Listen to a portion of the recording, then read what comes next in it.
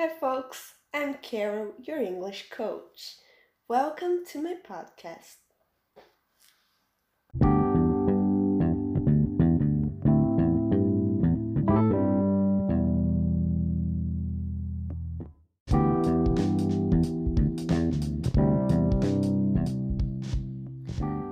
So, today I'm going to talk about another book, Recursion by Blake Crouch. It's a science fiction book and it's mind blowing, which means extremely exciting or surprising. The Collins English Dictionary defines recursion as the act of returning and running back. That makes sense because at some point the characters find themselves in a loop, doing the same thing over and over. It's a thriller about identity and memory. In New York City, Detective Barry Sutton is trying to understand why people are being affected by FMS, false memory syndrome, an epidemic that drives its victims mad with memories of a life they never had. In a remote lab, the neuroscientist Helena Smith is unaware that she alone holds the key to this mystery. The book is written in the third person and in the present. It's similar to reading a movie script. Each chapter is written from the point of view of one of the main characters, Barry and Helena. I never felt like the pacing was slow. It was very suited for the story, very dynamic. My favorite passage was this one.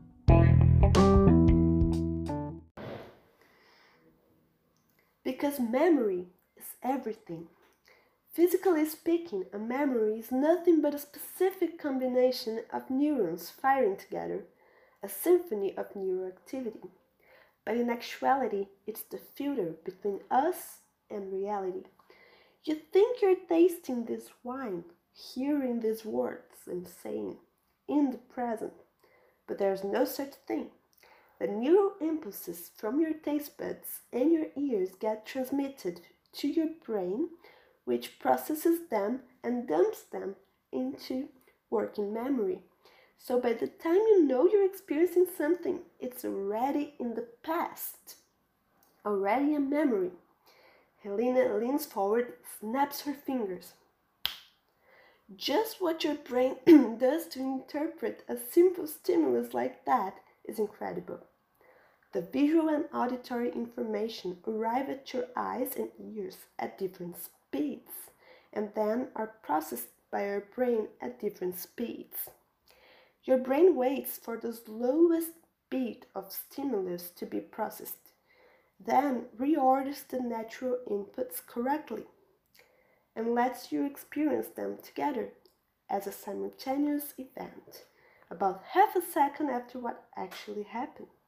We think we're perceiving the world directly and immediately, but everything we experience is this carefully edited, tape-delayed reconstruction. Wow. Something I learned, because I also learned some vocabulary, so something I learned was the use of the word corkscrew as a verb.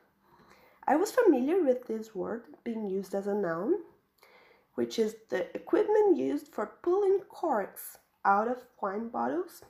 However, in the book, it was used to refer to the movement of going down spiral stairs.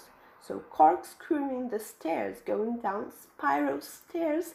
So because they are spiral, the movement is similar to corkscrewing, So I found that interesting. Well, to me, the book was like the TV series Fringe meets the TV series Black Mirror. Of course, as it reminds me of a movie or a TV show, there's a lot of action and scientific explanation and not so much character development. We don't dive into the characters' deeper thoughts. That's probably the only thing I missed. I missed getting to know Barry and Helena a little better.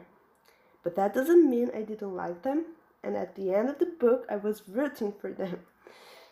So I heard that Blake Crouch's other book, Dark Matter, is even better than Recursion, so I can't wait to read that one too. I gave Recursion 4 stars out of 5 because I'm waiting for Dark Matter to exceed my expectations. So, 4 out of 5 for Recursion, but it's a really good book. And if you like sci-fi, and if you're interested in this memory stuff related and all that jazz, and if you like a good book that will definitely be a page turner for you, I definitely recommend Recursion. And I guess that's it. If you have questions, please talk to me on Instagram at Carol English Coach. And I'll see you soon for some more English tips. Thanks for listening to my podcast.